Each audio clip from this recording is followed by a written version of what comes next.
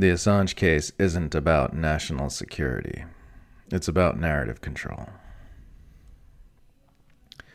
Julian Assange once said, "The overwhelming majority of information is classified to protect political security, not national security." As someone whose life's work before his imprisonment was combing through classified government documents, he'd have been in a prime position to know.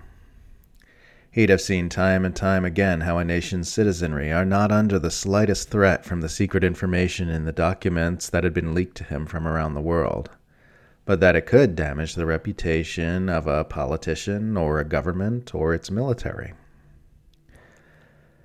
As the persecution of the WikiLeaks founder continues to trudge on, with the UK government's granting the Biden administration permission to appeal a declined extradition request, claiming that it can safely imprison Assange without subjecting him to the draconian aspects of America's prison system which caused the initial dismissal, it is good to keep in mind that this is being done entirely for the purpose of controlling public access to information that is inconvenient for the powerful. The prosecution of Julian Assange under the Espionage Act is being touted by the U.S. government as a matter of national security. You can't simply allow journalists to publish classified information about the things its military forces are doing in the nations they occupy, because that could endanger American lives. Leaving aside the fact that the Pentagon already admitted years ago that it could not find a single instance of lives being lost due to the publications for which Assange is currently being prosecuted, this case is not and has never been about national security. This case has always been about narrative control. The U.S. government is not afraid that unauthorized publication of government secrets will lead to Americans being killed. It's afraid it will lead to people knowing the truth. The powerful understand that narrative control is everything, and that an entire globe-spanning empire depends on keeping the masses from having a lucid perception of what's really going on in the world.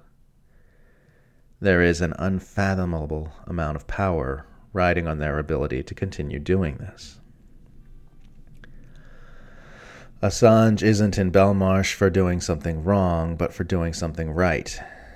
For trying to give the public information which will help them form a truth-based worldview so that they can make intelligent, informed decisions about where they want to collectively steer society together.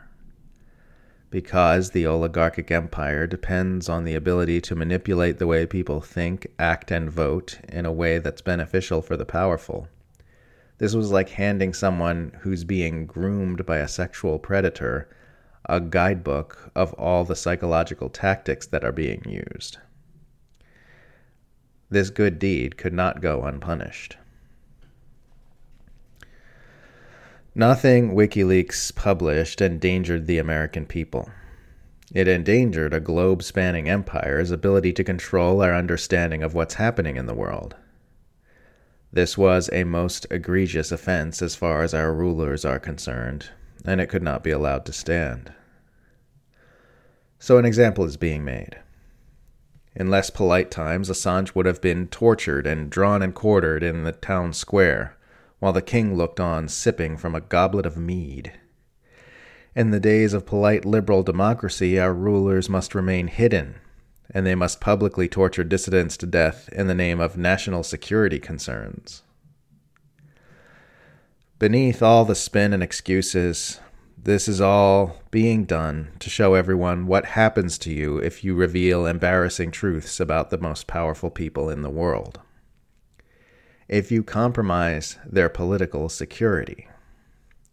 It is telling the world, if you ever try to interfere in our control over the dominant narratives, this is what will happen to you.